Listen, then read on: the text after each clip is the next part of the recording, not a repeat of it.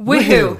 Welcome to the Some Work All Play podcast. We are so happy to be with you today. Happy Tuesday! It's Tuesday! And it's pretty much like a Christmas holiday Tuesday over here in the Roach household because we just had the most exciting thing happen to us, perhaps of the entire year. Perhaps of my entire life. Perhaps the biggest event in the universe since the very beginning of the Big Bang. How did this happen? I do not know, but actually I do. Which is, last week I wrote an article on Kilian Jornet, the world famous, kindest guy you've ever met, Kilian Jornet. And it was on his training, and of course, he's classic Kilian. He actually slipped into my DMs and messaged me, thank you, and in that message also shared with me more info on his training that he's going to publish in a post probably today at some point. And of course, Kilian just happens to be the best guy in addition to being the best athlete. He is so nice. Also, that's a bit of a surprise. I kind of assumed that you slid into his DMs. I never assumed. I'm just learning this information now, and it's mind-blowing. Yeah, I mean, it has took every ounce of willpower in my soul to not slip into Kilian's DMs many times before this point. Was this your first communication with Kilian? I think probably, yeah. I mean, we've responded to Twitter posts and stuff like that, but our first personal communication, which is a lot because, like, my history with Kilian goes back all the way to seeing his videos when I was in college and had just quit football and was thinking about what I was going to do next athletically because I knew I wanted to be an athlete forever. And just randomly I saw his videos, and the amount that played a role in my future is kind of tough to overstate. Like, it's just massive. And so it's just wild to meet your hero and have them be the best ever. I was thinking the same thing. I feel like so often you meet heroes and it's like a letdown. And this is the exact opposite situation. We just met Kilian. We talked to Kilian. And I am currently right now, my muscles are sore in my mouth because I've been grinning from ear to ear. Yeah. And it was like truly, I mean, he exceeded expectations. Yeah, if you're listening, so we talk about training a lot at the start in UTMB, and then at the end it transitions into the bigger topics. And he did it effortlessly, and it was so profound. And of course, Kilian, is this bastion of light in the world. But, I didn't want to put that pressure on him to be that on the podcast. And I am now so motivated and so ready to go, not just in running, but in business, as a father. Like, I'm so excited to have this kid and see how training evolves, just like it did for Kilian, which is when all of his breakthroughs happen. So I can't wait for you to hear this. He has a fierce dedication to the process of things. Yeah. And in the process, clearly has a lot of fun.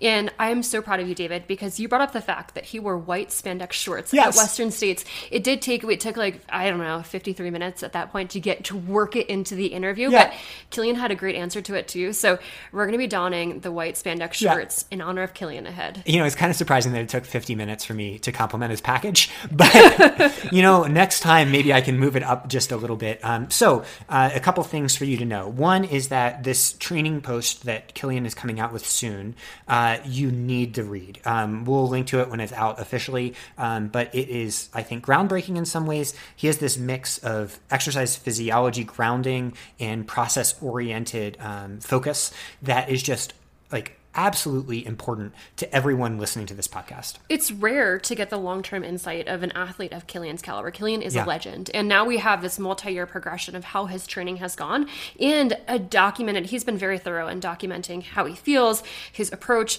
his training methodology or lack thereof as it relates to strength training. He had a great answer on strength training in this podcast ahead. And I thought it was instructive. In fact, I feel like researchers should be clamoring over Kilian at this point because he is, I think, for me, he's so inspirational to me because he has this incredible duality where he loves nature and the mountains so much. And then right next to that, that free-loving spirit of the mountains is this appreciation and just overall approach to science where he deep dives into science. Yeah. And I think it's rare to get to have that duality and marry the two of those in such a unique way. And he does that. Yeah. And for him, they're just connected. The love brings in the science because of this thing that you're loving.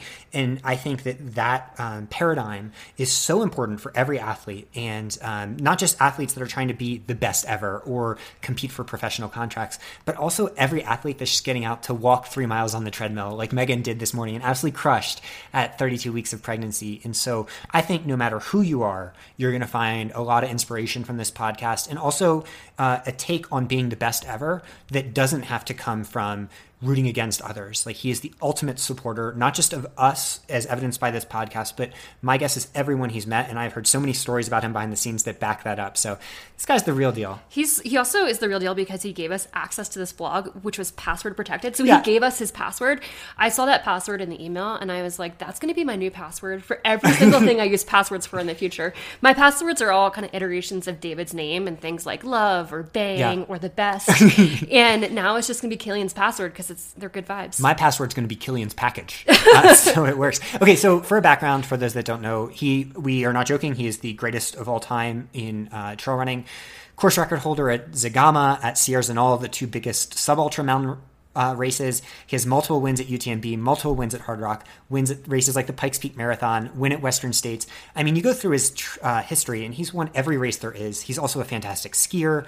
There are no limits to his accomplishments. And then in addition, we did a deep dive on his training. It was fun to go into the weeds on his training. And then in addition to that, we picked his brain on all things life. So he's very well accomplished in life. He's hard at work at the business called Normal, which is a running shoe company that's focused on sustainability. Yeah. He has only worn 3 pairs of shoes in this entire training cycle, which is mind-blowing and is like going back to last year, probably 7 times less than the number that you've worn in this training cycle. In the last 2 weeks. We have goals. We have big goals. Yeah. He's a dad of 2 and he's just an all-around great human. Yeah, so there's a million questions we wanted to ask him. We tried to narrow it in on UTMB, on some training specifics, and then broaden it out to business and family life. But we're hoping we get to talk to him again because it was just really meaningful to get to meet not just a legend of sport, but like a legend of being a good person. And I'm taking away from this not anything about training theory. Well, actually, I'm taking a lot from training theory. Lots on training theory. I'm going to change a few of the things I do just based on the things Killian said, but I want to be a better person tomorrow because of talking to Killian today. Oh, we're definitely going to talk to him further because we're going to Norway. After this, I'm convinced. I want to live the Norway lifestyle. I want to feel this full-scale process motivation. We're going to show up to a race he's doing in white spandex with little baby boy Roach in tow, and I'm pumped. Is baby boy Roach going to be in white spandex too? Of course. Yeah, just a full family. Oh, yeah. They're going to make Killian onesies at this point. Well, I hope you all enjoy this as we all make love to the mountains with Killian freaking Jornet. Woohoo! Woo! Killian Jornet, it's so good to see you here on the Some Work All Play podcast. It is an absolute honor.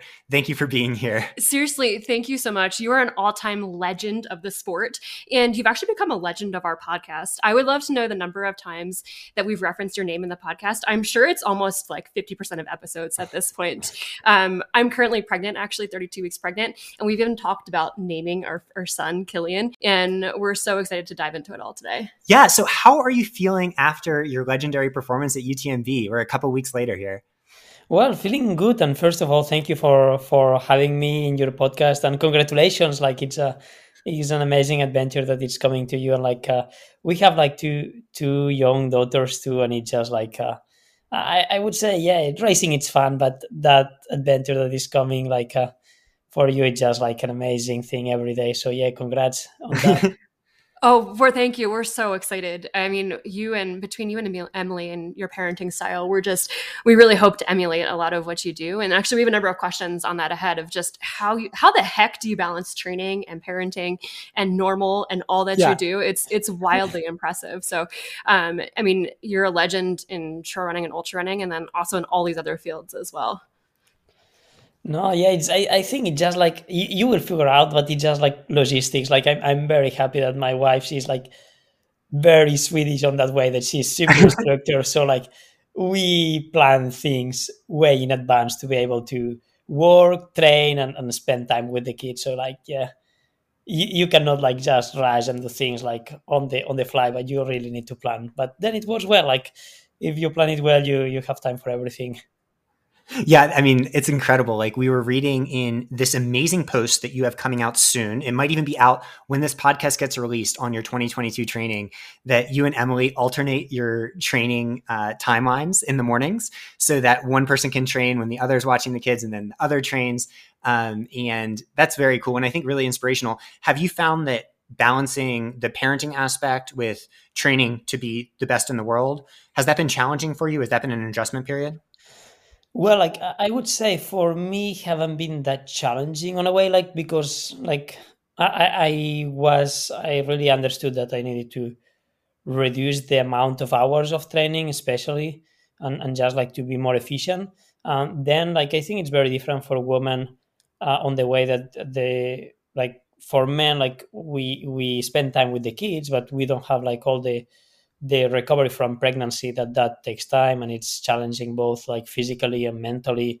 So I think for Emily, it's been much harder on that way to get back to high level. But I think on that way of the challenge, it was more to yeah, you need to accept that you cannot just like wake up and go out and do whatever you want and come back, but just like say, okay, I have these 3 or these 4 hours for training today, so I need to do it at that time. It don't, yeah, it's not Yeah. about being at the perfect time that you plan for going training, but you just take what you have and make the best of it. And I think like personally, like I have done my best seasons in the last years when I had kids, so like it means that probably it works well. Yeah.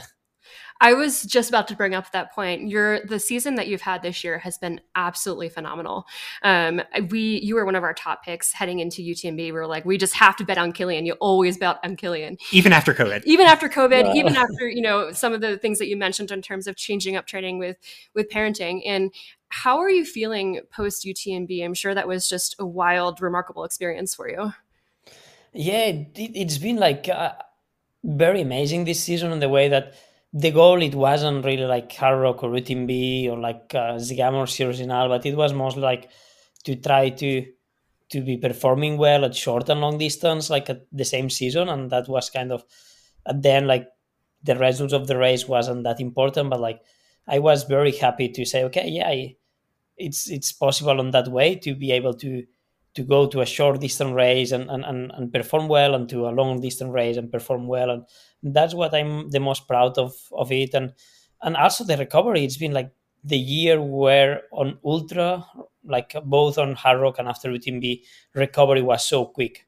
Like it was 2 days after UTMB I was back on running, and 7 days after UTMB I did a local race here at 10K, and I was feeling like not 100%, but like I could push on a short race. So I think it was very interesting on this kind of more training perspective, seeing the season and than the results itself. Yeah, let's just jump into it. We have tons of questions that we want to ask you about. But what I wanted to mention first is that your progression from Hard Rock to Sierra Zinal to UTMB is one of the most amazing athletic achievements I've ever seen. And your post that's going to be published really soon is about training for short and long racing. Did you know coming into this year that it was possible to balance that? Because I think conventional training wisdom might be, yeah, you can do them both, but you can't be the best at all of them. And, your performances at Zagama and Sierra Zinal were historic. And I mean, Sierra Zinal with COVID. Did you think it was possible? Was this an experiment for you? Like, how was your mindset coming into it from a physiology and training perspective? Yeah, like I thought it was possible. That's why I kind of like jump into it, but that it was hard to do it too, especially because it was also like I had done before, I think like 1 year Hard Rock, Sierra, UTMB.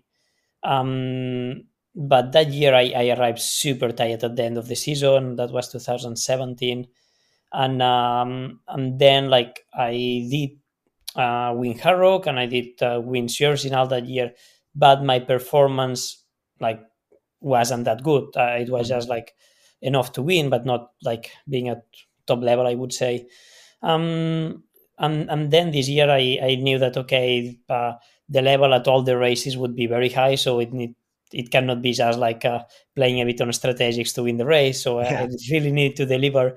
So like to try to think about the training, and I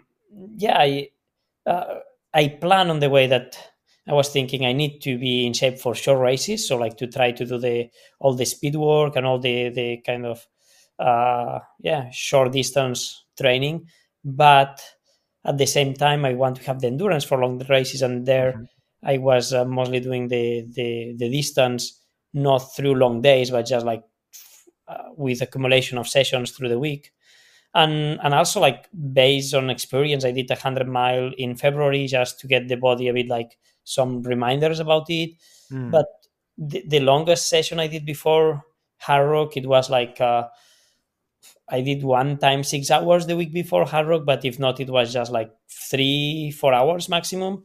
Wow. And from Hard Rock to UTMB, the longest day, I think it was like 4 hours, like the week before UTMB, and if not, it was even like 2-3 hours. So just to say, I don't need to do long days to get the endurance because I have it from the past. Yeah. But just like focus on the short and do the distance through multiple sessions. That's incredible. And I think I saw in the post that you shared that part of that has become the transition to becoming a father. It's been harder to just stack those longer days, that you really have to rely on some of those shorter efforts and possibly doubling to get the combination of those shorter efforts. How has that been in terms of a psychological mindset? We were talking heading into UTMB that I have never once doubted the name Kilian Jornet heading into a race. Have you ever gotten to the start line of a race and had either like doubts in your minds or questions in your mind as a result of kind of having to change up the training a little bit throughout parenting? And what has that been like for you? Yeah, like I often enter races with a lot of doubts. Like I often doubt a lot about what's the moment, what's the strategy, how I will feel, and especially long distance, all the problems that they can occur. But on another way, like I know that I have done the training.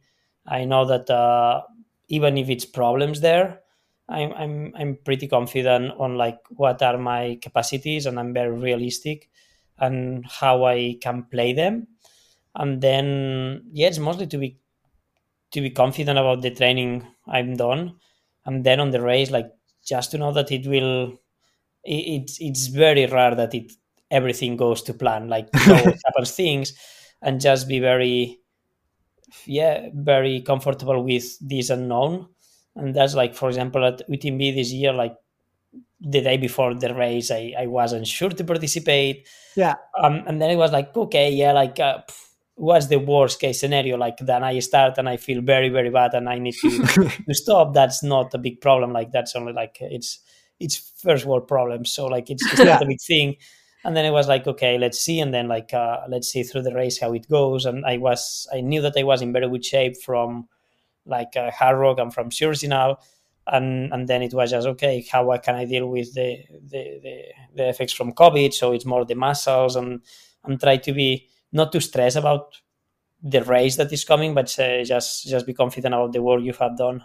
We were watching the coverage before the race, and we saw you were the only one in a mask, and I was like, "Good move, that's smart." Yeah. So, to flash forward a little bit in UTMB, speaking of the doubts, there was a moment where Jim pushed it on the down, Jim Walmsley, and you found yourself a good bit behind when Matthew Blanchard caught you, and you were together.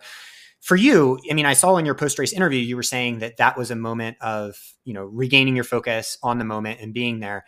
Was there a moment where you were just like, maybe this is COVID, maybe this isn't my day, maybe I'm just going to be playing for 6th place, or maybe I'm just going to try to finish this race? Was there a doubt at that moment for you?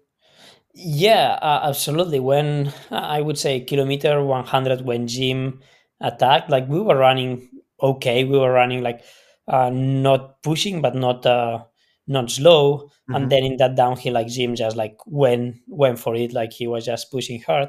And then I was thinking, okay, should I like follow him, or should I like stick to my plan when it comes to energy? And then I was like, I try a bit to push, and then like I was saying, no, I need to hold up, and it was a bit adapting on that. And at that point, like I started to feel bad, especially the downhills. All the race, the muscles were very, very weird all the race, like since the first uphill. So the longest downhill on the race is from Grand Col Ferret down to La Fouilly, and it was at that point, and I was feeling like super slow, and then like it's also like time of the day is like just in the early morning, so it's you are a bit sleepy. And then like the muscles were really hurting a lot, and I was thinking, okay, yeah, it's still like 70k to go, like I will not going to make it. And it was just like all the negative throws that goes during a ultra race, And at that point, I was like, oh, I'm pretty sure I will DNF in the next aid station. And then like Matthew passed me, and I say, yeah, go for it. I feel bad, like I cannot keep. And then I was thinking, okay, I just like stay with him, like try to stay with him until the next aid station, and there I will see, what was the decision. And eventually, it's just like the changing of say, okay, I need to follow him. That changed the focus on like being on negative thoughts to like, okay, I need to race, and race go on. And then like going to the next aid station, it was this uphill, and in the uphill I felt great. And I said, okay, yeah, let's keep pushing. But yeah, at that point, like I think, I don't know if it was like the muscle, it was the effects of COVID that they say that it's pretty damaging, or if it was more psychologically that I thought that it was the effects of COVID or what it was. But yeah, I think it's in ultra races, like all these thoughts, they are always come, and you are trying to find why and what things are happening. And I don't think I will get the answer at the end, but I think it's part of like physical and then psychological, like that it drives you there. Throughout the race, actually, we were looking at your Coros watch data, and we were able to access your heart rate. And you've done such a great job in training of recording that. And we've done a deep dive into your heart rate zones and kind of your overall approach to training. But throughout UTMB, were you watching your heart rate? I was noticing that it was a little bit higher in the first part of the race. You know, you're hitting 170 sometimes on the uphill climbs. And how does that, if you do watch your heart rate, how does that feed into like the overall psychological mindset of the race? Does that contribute to, you know, what you're thinking? Is this COVID? How am I feeling? Mm-hmm. Is my body okay? So what was that experience like for you in terms of heart rate? Yeah, well, I didn't watch during the race or just like eventually like I saw it, but I didn't watch it. But I knew how I was, like I knew what was my RPA and probably my heart rate, like from the experience of training. And that was like the goal. It was to keep it like kind of on an easy pace, like for the first 2/3 of the race. And I think at the beginning the sensations were like okay, but especially downhill it was very bad on the muscles. And also like in the uphills, I knew that at Sierzinal, when I was pushing very hard, like Sierzinal, like I was going like all the race, like up, or the first uphill higher than 180 some. Wow. So then I was feeling like very bad, like on the, like kind of around the lungs and all the chest, like from COVID. So I was a bit worried about having the same effects. But then I know that, okay, this pace at UTMB, even if it's fast, like it's very, very slow compared to a short race. Mm-hmm. So I was not worried about like, okay, we will push and I will reach these levels that I felt at Sierzinal. So I wasn't worried about going fast because it's never fast in ultra, but I was more worried about like how it will affect through the distance. Like if after like 10 hours or so, it will feel something. But then actually after this part where I was feeling, mostly like unmotivated and like all these negative thoughts, the last part of the race, I was able to push well. And so I think I didn't feel like physically, or like on the muscles, yes, but not on the cardiovascular system, anything, yeah. So one of the most interesting things about you is just hearing you talk, reading your writing. You are a physiological expert. You have pushed forward the ideas of training theory so much, and it's something we're really gracious for, both as coaches and, you know, Megan as a researcher. But you're also known as someone that has a really deep connection to the mountains and to the activity you're doing. Do you ever find that there's a conflict between, you know, wanting to know the numbers, wanting to know, you know, your lactate, wanting to know what drives you physiologically, and the connection that you have with the just pure act of being in the mountains, of skiing, of running, of just being present out there? Not at all. And I think the opposite, because like it's first, like when you are out there in the mountains, like you want to have this connection. And it's also like, that's also a connection that it's chemical or is like emotional, and it's science. Like science, it means it's this.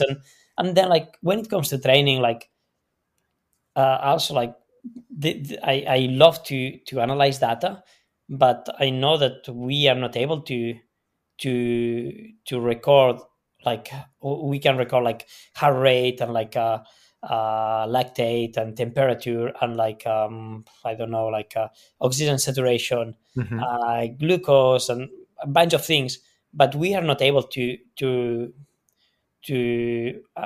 yeah to find data from everything. So at the end of the day, like I think the RPA, like the feeling, if you have a, like if you are experienced and you are accurate, it can be more accurate than just reading to the heart rate or to the lactate, because it's many things that we don't have the tools to extract the data from. But at the end of, I think it's science is to understand like also this connection with the nature and with the environment, and to understand like when I'm training, I don't look to the data. I'm just like focusing on the feelings or in the about the landscape or whatever. And then when I'm home, like it's when I try to analyze. I love that. Science as love. That's beautiful. I love that. And actually, in full disclosure, David and I use the term to refer to this like love of nature as making love to the mountains. And yeah. I want it tattooed on my arm. It says "Make love to the mountains" as a Killian reference. Yeah, it's kind of our philosophy, and then also just combining that with a love of data at the same time. So it's kind of this fascinating duality between the two of those. Is there a single metric? We look for our coaching and our physiology, we look at a lot of different metrics. Do you have a single or one or two metrics that you tend to rely on in terms of understanding your training and understanding where things are at? It really depends of what the purpose of the session is. Like, I would say like if the purpose of the session is like metabolical adaptations, then I will probably look more into heart rate, or I will look more into the calories or the lactate if I'm doing some kind of more like special sessions. But if I'm doing like, for example, training about altitude, on when I'm going in high altitude or that, then like those metrics are like they are meaningless, because like I can do like an effort and maybe I'm at 90 or 100 pulse per minute, but I'm like maybe at 70% of oxygen saturation. So then it's like, okay, that it's a very hard effort for the body. So I'm making adaptations on the oxygen saturation, but not on the heart rate. So it's more like what the session is for. And then the day by day, like what I probably relate, or like I look more, it's more on the recovery side. So the HRV for like that, and that with mood and RPA of the feelings of the session. And so we're catching, I mean, that's amazing. We're actually writing about a study that did a very similar protocol. You probably even read it, that came out in August. And I think you've pushed this forward so much. And as we're talking about how you've moved the field forward, especially at the elite level, we're catching a Killian that is like fully formed. You've been doing this for decades now. In that evolution process, what has been the biggest change that you've made in understanding your own training? Because, for context, I remember back when I used to play American football, when I went to college, I saw a video of you in the mountains when you were a kid, and seeing like, oh, that's what I want to do one day when I'm able to quit this sport. And sure enough, I did. And you inspired me. But clearly that was a different athlete than you've become over time. And what has been the biggest step in that evolution in terms of training? I would say like the biggest step, it was probably, or the two biggest one, when I was like 17 years old and I decided to train by myself, to not have a coach. And that was basically because like at that point, like since 16 years old, I was with a coach, Maite Hernandez, from the ski mountaineering national team. And she was like, it was more formation. And at that point, it was another coach that entered from also the ski national team, but it was very like kind of the protocols from like athletics. and it didn't work for me. Like I was feeling I'm not improving. I'm wasting my time. I don't feel good doing this, and I spent with him only like 5 months, and then I say, okay, I go by myself and I try to see what works for me. And since then, like I have been like I was training by myself, and I was mostly since 2005 that year until 2018. My training was basically like long days without any fueling. Like I was going out for 10 hours, don't bring anything. Oh my gosh. And then like doing the intensity on races mostly. Like I was racing a lot, both in skiing and on running. So basically, it was just like creating this big base of volume and different intensities. Because also when I was racing, I was doing like from sprints and like relays in ski mountaineering that's like 10-minute races to like ultras. So like trying to work on all that, but mostly it was like spend days in the mountains, have like a lot of zone 2. Like it was mostly my training was like zone 2 kind of all the time for Yeah. many years, and then racing and recovering from races. And then the other biggest change, it's been like since 2019 I started to be more probably also because our first daughter arrived, and then we were like more on focusing on being good on the time for training. And then like I started to find more specific training, probably like to do less racing, but like do more training, so like more specific, more intervals, more intensities, playing on that. And then like this year also, like I have been starting to talk a lot and work with Jesus Alvarez Herms, that is a physiologist from Spain, and I'm talking with him about what are these small fine tunes, because my methodology, it works for my physiology, for my genetics, but then what are the things that I can improve? And that comes with fine tuning in terms of intensity, in terms of workouts, what it works better for me. I'm curious because it seems like, I mean, your approach is incredibly dialed in. It's incredibly methodological, and it's neat to see you working with an exercise physiologist at the same time. Yet alongside this highly like methodological approach to training is a more minimalist approach to things like strength training, or like things like physical therapy. And has that been a process that's also evolved over time? What has been kind of your approach with that?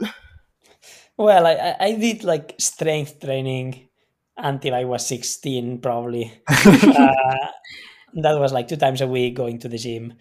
And since then, like, no, like first, because I was thinking, I don't want to spend time on the gym. I just want to go to the mountains. And then I think now it's mostly okay. If I need to do something like for recovery for an injury, or if I need to work a specific strength for something, I will do it. But on the rest, I would feel okay. Like it's what are my energy level, what it allows me to do, no, and what's more important. Like I think that's a problem, especially in pro athletes, that you say, okay, I have all the day, so I do my specific training, and then I have a lot of hours, so I can do strength training, and I can do like these exercises and stretching and all that, and that it also demands a lot of energy. So maybe then in your other like key session, like your other like session, you will not be able to push as much as you want, because like you are tired. So I more think, okay, is this giving me a big benefit? If it's no, and it's giving me like problems because I don't have the recovery, then it's like no go. So I think it needs to exercises that I do, they need to not interfere on like the main training program. Yeah, if that's the case, then I will do it. But if not, no. Well, you have that dad strength now too, so I'm sure you're lifting up those kids sometimes. Yeah. But one of the things that, as you made this change in 2018, 2019, and started recording some of this data, which I cannot wait until the listeners see, because it is fascinating. So for perspective for the listeners, since 2021, we're talking about 58% zone 1 training, 19% zone 2, 16% zone 3, 4% zone 4, and 3% zone 5. That is a large quantity of zone 1 work, perhaps more than you would see in some other runners, especially some of your competitors. Was that a conscious decision? And when you made that decision, what spurred it on? Like what led to that big change from the Zone 2 work you had been doing before?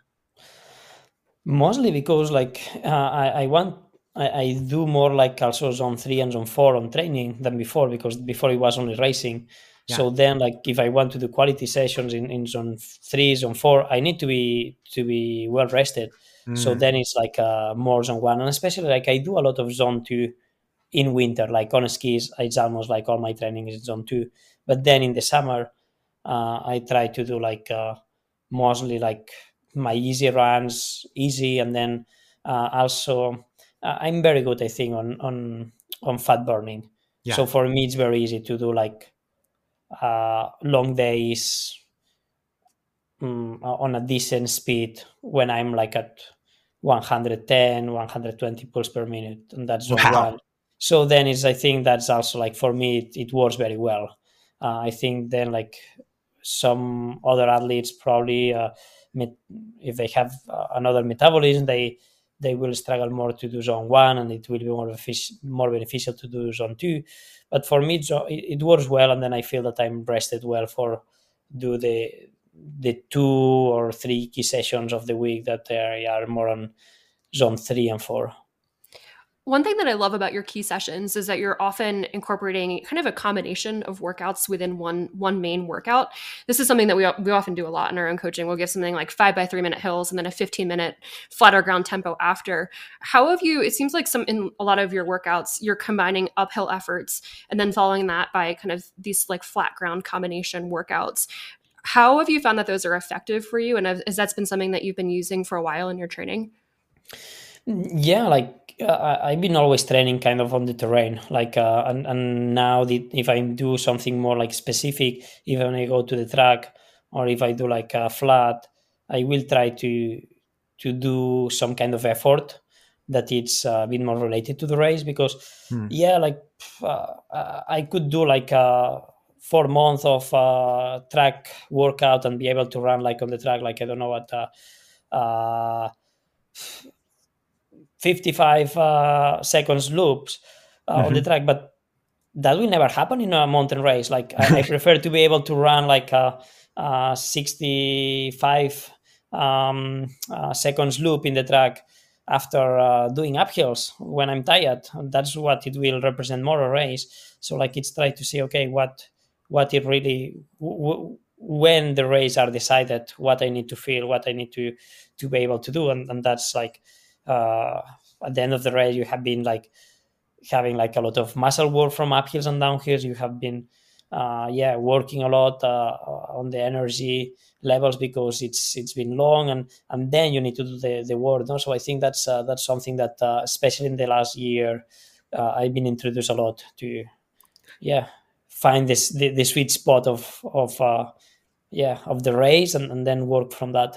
Before Megan asks the question on that, I want to say that I have seen some of those workouts on Strava. I mean, I'm an avid Strava fan of yours, of course. We get close to being stalkers at this point, actually. Yeah. Well, as coaches, we want to learn from what the GOAT, the greatest of all time, is doing, because I think it's really important, especially with our pro athletes. And some of those sessions you have done on flats after hills, I'm like, wow, you have trained that specifically so well, and it is so impressive. Sorry, you can ask the question. Actually, that parallels exactly into what I was thinking about asking, which is we have a common catchphrase in this house, which is how fast can Killian run something? So whether it's like a local hill around our house or a mountain, or even like how fast can Killian make love to the mountain? We have all these like questions of how fast can Killian do things. But one question we actually were talking about at dinner last night was how fast can Killian run a road marathon? And I think the answer to that is actually pretty fast. Have you ever wanted to dabble in and really do a focused year or a specific block towards faster, flatter racing?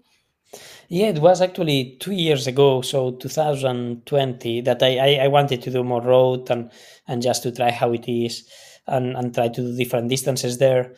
And it was very interesting because I found out that I was training very well for like 2-3 weeks and then getting injured. like small injuries, but like a pubalgia or like a more like on the articulations and especially around the hips or in the. So it was always like 3 weeks, get injured, then like couldn't run, so I was climbing and cycling for 1 month, and then 3 weeks training super well, then injured, and that happened like all the year round.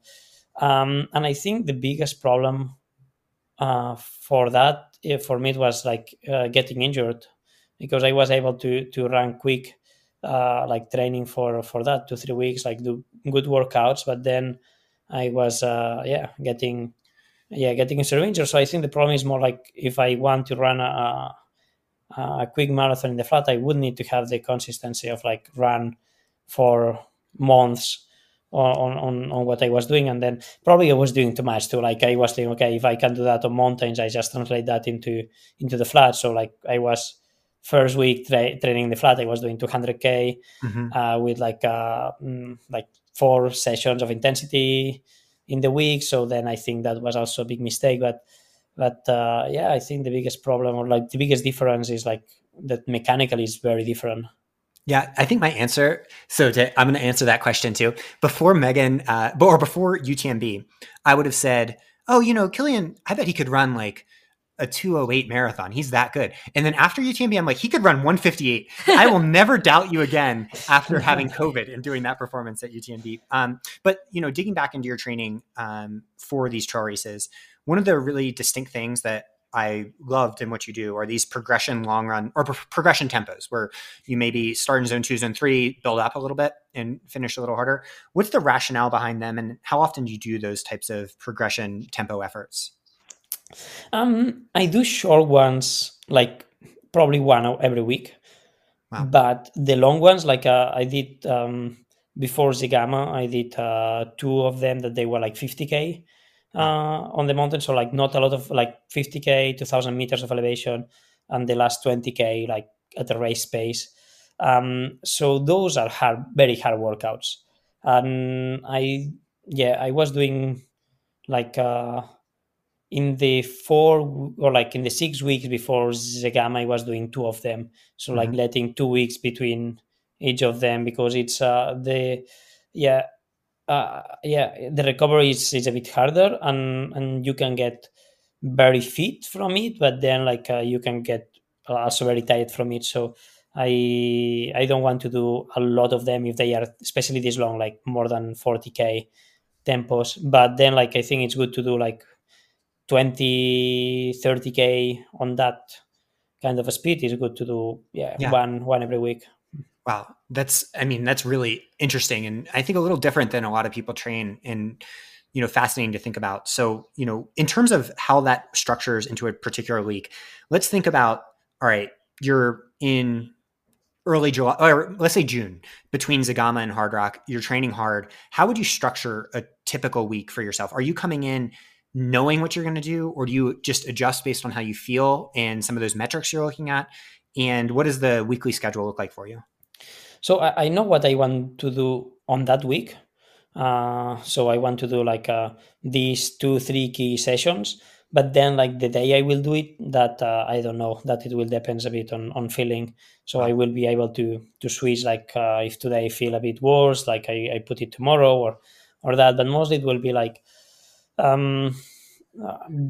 between like Zegama and Hardrock. At that point I wanted to do like a lot of distance, so it was like around 200k per week. That's like I don't know, like 170 miles, I think, something like that. And then I was trying to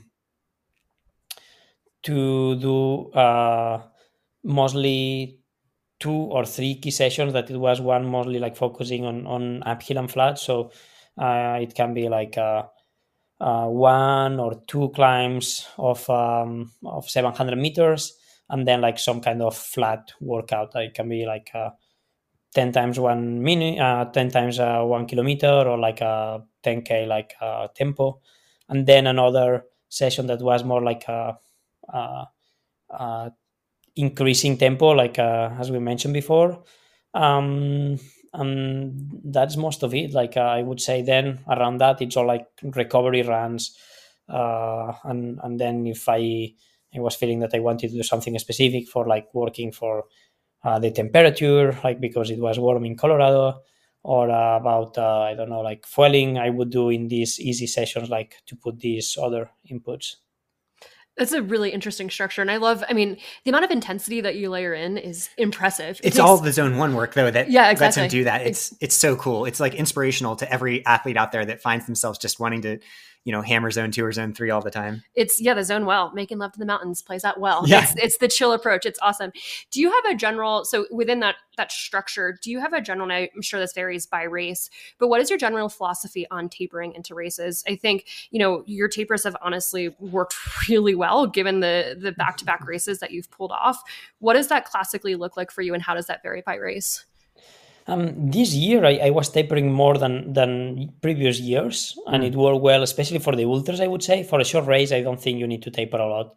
Like in 2019, before Zegama, before Sierre-Zinal, I think the week before Sierre-Zinal, I did 220K, then very easy. The week of the race, but that was like not much of tapering. But this year I was doing much more, and for the ultras it worked, I think, much better. I arrived much fresher. And that was like, for example, like if I'm doing like 200K per week, then the week before I would do like 150 or 110, so almost like down to 60 or even 50% of the volume. And then the week of the race, especially for ultras, I was doing mostly like a lot of rest, like 2 days of rest at least. Wow. And then just like 30 minutes like runs at Zone 1. Wow. That was like the week of Do you do any strides or anything like that on race week? No, not for a ultra. Like I try to conserve, like it's conservation, like the workout is done, and then it's like just to have conservation, and then for short races, I like to do one workout that week, early in the week, that it's a bit faster, but not long. So it's just like to move a bit faster the legs, but that it don't takes kind of a lot of energy. So nothing more than like 30 minutes on intensity. So interesting. I mean, you're pushing this field forward in ways that I bet the research catches up to. Like, I mean, even thinking about the taper research, so much of it aligns with what you're saying. But, I think that sometimes the conventional wisdom and what athletes actually do have diverged a little. So one more question on a specific training thing. How often do you do multiple sessions in a day, doubles and things like that, particularly given that, as you said, you're not going over 3 or 4 hours very often? Every day normally I do 2 trainings. Wow. So like yeah. And how do you ever do double intensity sessions? So do you ever, like classic Norwegian style, 2 threshold type sessions in a single day? I do sometimes. It depends what I'm working for, and I do sometimes, but mostly like Zone 3, Zone 4. It can be one Zone 3, one Zone 4 in the afternoon. That happens, and I would say far away from the season a bit more. So the winter is not an intensity, but then like in this, before the races, like these 2-3 months before the first races, then I do some of those. And then when it's racing season, then I don't. Then I just keep one strong session maximum per day. Yeah. That's awesome. And one more question, because I know that there's people listening to this, and we have a lot of pro athletes that listen to this podcast. They're like, just ask Kilian, what would he tell me? And so let's say there's a 22-year-old athlete who's either a pro or is aspiring pro. Is there any particular piece of training advice you would give them from your journey and what you've learned? I think what the best advice someone told me before it was like, when I was a kid, it was to not focus on the results, like just focus on the process and enjoy the process. Like I think like it's not any magic training session, like that don't exist. Like it's not this special workout that will make you strong. What you need is to do like work every day, like for months and for years. And is this accumulation of like stimuli that will make you good, and for that you need to enjoy training. And And I think if you focus a lot on the result, and results, they can come, they can't, like it depends of so many factors. So like your training commitment will just go up and down depending of like the results, and that's not good for making adaptation. So just like I'm focusing on the process, on the training, love the training, like just like it's so fun to train, it's so nice, it's great to see improvement. And then the racing is just like a validation of it. But just I would say forget about results and just focus the process. Make love to the training. Exactly. Yeah, well, exactly. I'm seeing your face light up right now as you're talking about training and talking about the process. And it's so clear that it's like, it's fun. Well, and it's just like, so Megan, she's super pregnant right now. She's 32 weeks pregnant, but she's also gone through these heart conditions and, one of the best athletes in the world at her peak. Today, she walked on the treadmill for an hour and she comes up and she's just like, I crushed it. And she was so happy about the training. Actually, I think what I said is I'm fucking fit after walking at 3 miles an hour on the treadmill. And it was like, I feel like I really, really appreciate that, the process approach, because I feel like the process applies to wherever you are in life. Like, even if you're starting out super deconditioned, there's always a process to building back up to 3 miles an hour. I guess as we transition to kind of the last part of this podcast, one big question I have is that you're balancing a crap ton of processes in life. So you're a dad, you've been hard at work on business, you've had all this training, you've had all this racing. What is it like to balance it all? And what is the hardest part of finding and trying to achieve that balance? I think it's to be able to say no first, like to focus on what you want to do and you like it, and I think that's, for me, it's been the hardest, I would say, to say, okay, I want to train well, I want to focus on my on the training, I want to focus on being a dad, and I want to focus on like the normal, like about designing products and about the foundation. The rest. Mm-hmm. I don't want, and even if it's like a super good offer for something that is like, no, it's a no. and that's like being very clear on that. I think that's what helped me to be able to try to do well what I'm doing on each of them. And then like to try to have time for all of them. So when I'm, of course, these moments where you can like do things together. For example, like on some of the easy runs, I have been doing like working meetings, like just have like the headphones and like be like scrambling or like doing an easy run and like having like a job interview for a candidate or like deciding things. So like or like just like training with my daughters, like doing a ski tours, like easy. So of course you can like combine the things. But mostly like when you are like full focus on something, you need to have dedicated time for that. So like during the day, I know that if those hours are for training, then I can like fully commit on training. And then I know that in the night when like girls are asleep, then I can work. But be very like not try to put all together. So then you feel like you are stressed about everything, but just like to be able to find the good times for each. Yeah. If we can interview you again, I really need you to be scrambling while we're doing it. Yeah, that would be amazing. Getting a Strava segment as we're talking about the podcast. And I mean, for the listeners, right now it is, I believe, 9:50 in Norway, 9:50 p.m. Yeah. And so Kilian did this after his full day of work, and it means so much, especially knowing you've been very open about being an introvert, and the training being like a respite from that. So it means a lot that you're here, and especially means a lot that you're helping to change running through Normal, your company. So I've heard from some pro athletes that have talked with the brand or about the brand or have signed with the brand, how much you're changing the way what the focus is. Like the focus really is on the process for the athletes too.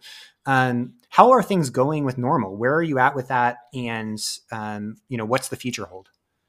Well, yeah, it's super exciting because first I'm learning a lot. Like I knew a bit of like product and about marketing, which is like what it kind of interested me the most, like at the beginning, but I'm learning a lot about like business, which like I didn't care at all about that, but it has a big impact when it comes also to the sustainability, to the impact that we have, because like then like you can make like super sustainable products if you base everything on like overconsumption, like is nothing going to change. So like learning more about like a business models, learning more about like all this supply chain, like all that, like it's I'm learning a lot, and I think we have a wonderful team of people that they have the same kind of mindset, and it's just like to do things honestly, and that's what we want to do, just like to not be just to be very transparent of what we are doing, where we want to go, and just it's I think not to talk a lot, but just to do things. Like I love this quote, like talk minus action equals zero. And I think like, yeah, you need to do things to keep moving, and to accept that you are not perfect, that it's a lot of things to make it better, but to work towards that direction. And that's what we want to do. Yeah, I mean, it's just so exciting. And one of my favorite things that everyone's talking about now is you only used a couple pairs of shoes in your training for these races, right? So you're really living by your sustainability principles with Normal. And for the podcast listeners, they know I have a shoe problem and love to order shoes. Like, has that been me too? I'm very geek with gear, so that's I'm working also this issue. Yeah. Yeah, David loves his shoes. I've had to almost stage an intervention at this point as a wife. The problem is, even after all these years as a coach and being a pro athlete and being sponsored and stuff, to this day, if I see you wear a shoe, I'm like, that shoe is amazing and I need to have it now. It works. So the first time I'm going to get my hands on Normals as soon as I can, and I'm going to be promoting them everywhere. But, do you envision this company becoming a competitor or, like a big international brand to Salomon or, a company like that? Is that future something that you're dreaming about in the process of it? Like that's what I mean, that I don't care about business. Is like, I don't really care like how big we are or whatever we do, but I think it's good to have like, to focus, as I mentioned before, is to focus on the process. Like, and what we want to do is like products that they, like, for example, the shoes, is that like the goal was to make a shoe that was able to, that an athlete could do like long, short distance, so we don't need to have different pair of shoes, and that it's durable. So that was the goal, and that's the process. And then we will see if people like it, and then if the business grows, and that means that probably we can like invest more money on like the processes, and I think it's more on that way. Like I believe that if we want to change things on the industry, it's about like not making like crazy claims, but just like working hard every day. And then if people like it, it means that we are doing a good job, and that then we can grow and we can invest on doing a better job.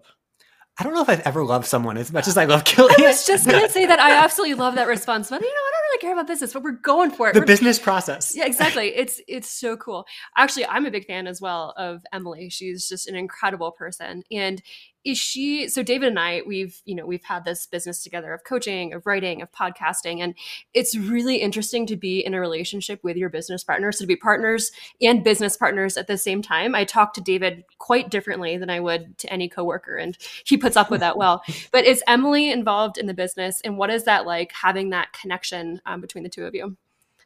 Well, like, yeah, of course, like we share like a lot of things, and also like, yeah, she's a sponsor by Normal, but also like all the athletes like that, they are a sponsor. Like we want them to be like part of the process, so like be much more involved on like the design, and also in the business part of it, on the ways that we see things. So to be them more like, that they can say what they think, and they can like be part of this kind of decision taking at that level. But also like it's just like try to be open with things, and say what we think, and working together. I think of course, if it's your partner, like you understand each other on a way that it's very deep, so you don't need to explain a lot, and you see where you are going, and I think that's great. And even if it's like the people on a company, and I believe that's like for everything, it's very important. It's the talent, it's important, but it's more important the people. And if you have like good relationships, like of course, like if it's your partner in life, it's easy, but also like that you are friends with others, that people have the same vision, and you have this feeling of, okay, we are a team, and in the hard moments, like, we stay a team because we are friends before everything. That makes a big difference, I would say, and that's probably part of, I don't know if the success of business, probably not, but at least like you are giving more and probably working better, because like it's not only about business, but it's about like having like a quality life, and that comes with like what means work. Work, it's not only like getting a paycheck at the end of the month, that it's important, but it's also like to feel that you are doing something that you like it. That's so beautiful. My only request, the shoes I know are great. I've heard from people that they're great, and we're going to be promoting them all the time, but is that you also make those white spandex shorts that you wore in Western states in 2010. Oh, no way. That's all I want. All I want are a pair of white Kilian shorts. Kilian, I was so impressed. Yeah. I was like, honestly, perhaps more impressed. Actually, no, I can't be more impressed by that than your UTMB finish, but that was impressive. I was more impressed. That was that was incredible.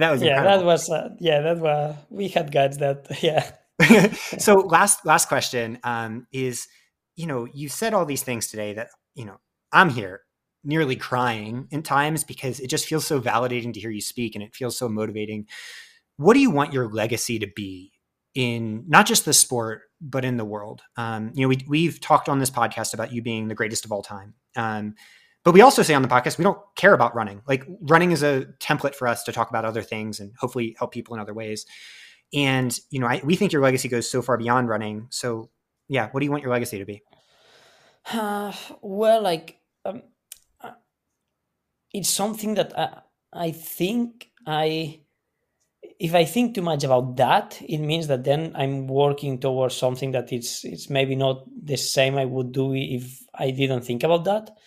So I try to not think, because of course I'm in a position where like it's many people that it's following me, and it will be a very like false modesty if I was saying, oh no, I don't care, or I don't think about that, because it exists. But I would say, no, I try to really do the things when it comes to sport, like to do things because I like them, and because it has a motivation that is like 100% internal motivation. And then for the rest of it, I think it's just like to try to be honest, and to not try to build a legacy, but try to do good things. And that's like, when I will die, like after a few months or whatever, like we forget about things, and that's super cool. I would say, like, it's so cool to, when I will stop like a sport career, like I will be unknown again, and I think that's very, very good, because then it's just like your actions that matters, and it's just like, okay, I will try to do good things, and I don't care if people will remember or not, but what I can do, like the hard work, I hope it stays there. Kilian, that's so beautiful. I'm sitting here. It's a process-based legacy. Yeah, and it's so great. How Kilian and I are different, because if I were Kilian, I would have just been like, the white spandex shorts are my legacy. That probably will stay. Yeah, that's long after we're all dead. Future civilizations will be worshiping Kilian in the white shorts. Actually, we need to make some like baby white shorts. We need to start the legacy young. Oh, for our kid, for our little boy. For little Kilian, exactly. Yeah. Yes. Yeah. Okay, so we're so appreciative of you, everything you do for the sport. Can't wait to see where everything goes from here. Thank you for being on the podcast, Kilian. And I think we can confidently say we love you, and we wish you the best in absolutely everything. We're so grateful. Thank you for being on this podcast, and thank you for being on like almost every other one of our podcasts as we talk about Kilian stories and Kilian legacies. And in Megan's stomach right now too. And Kilian white shorts. So you're everywhere. So just thank you so much for all that you do. No, thank you very much. It's been a huge pleasure, and hope to cross paths with you soon in some mountains. Oh, we're so excited. We'll be in Norway within a few years of this baby's being within born. A few months. Well, we need to have him meet his namesake. Exactly. All right, Kilian, have an amazing day. Thank you for everything. You too. Woohoo. Bye. Woo. Thank you so much for everyone for listening. Biggest thanks for Kilian for Yes. putting up with our questions, for answering in such a candid and beautiful way. I'm walking away from this interview just grinning ear to ear, excited to put up these like training and life and philosophy implementations into my own life, and I'm stoked. I'm going to stuff them all right down the front of my white spandex shorts. So while you're here, we want to give a plug to patreon.com/swap. That's where you can find all of our work and bonuses and bonus podcasts every single week. We get into lots of cool things from Kilian's training to really fun non-running things too. And we hope you join us there. We engage with community members there. It's been super fun to answer people's questions. No question is stupid on Patreon. Actually, no question is stupid in life. Yeah. Kilian would agree. But I probably asked Kilian some stupid questions, but the one question that I wish I had asked him is, what does he think of Athletic Greens? Is he an Athletic Greens user? I feel like he might be. He might be. You know, he thinks a lot about his HRV. He talked about that as a key metric. So, you know, he's got a pretty like, it's interesting. You know, he does these deep dives on training and then a pretty minimalist approach to other things. So I'd be curious, but he thinks a lot about his HRV. So I wouldn't be surprised if he stumbled upon it because it makes a big difference. Unfortunately, in his training post, he talked about supplements and said he kind of keeps it limited. He's taking vitamin D, things like that. But I wish I'd asked him about supplements, truly, genuinely. You know, David, you're a pretty good salesperson for Athletic Greens. I'm not going to lie. If we had talked about it with him, you might have convinced him. Oh, you think I could convince Kilian of something? I mean, perhaps. That's true. Yeah. Maybe next time. But for all those at home, if you want to have the power of Kilian, or at least the power of white spandex shorts, athleticgreens.com/swap, SWAP. We are huge fans, and it has like revolutionized my running. But you know what? We just need to get back to Kilian. What a guy. Seriously, thank you so much, Kilian. That was amazing. And thanks for listening to this point. You all are the best. Woohoo! Huzzah!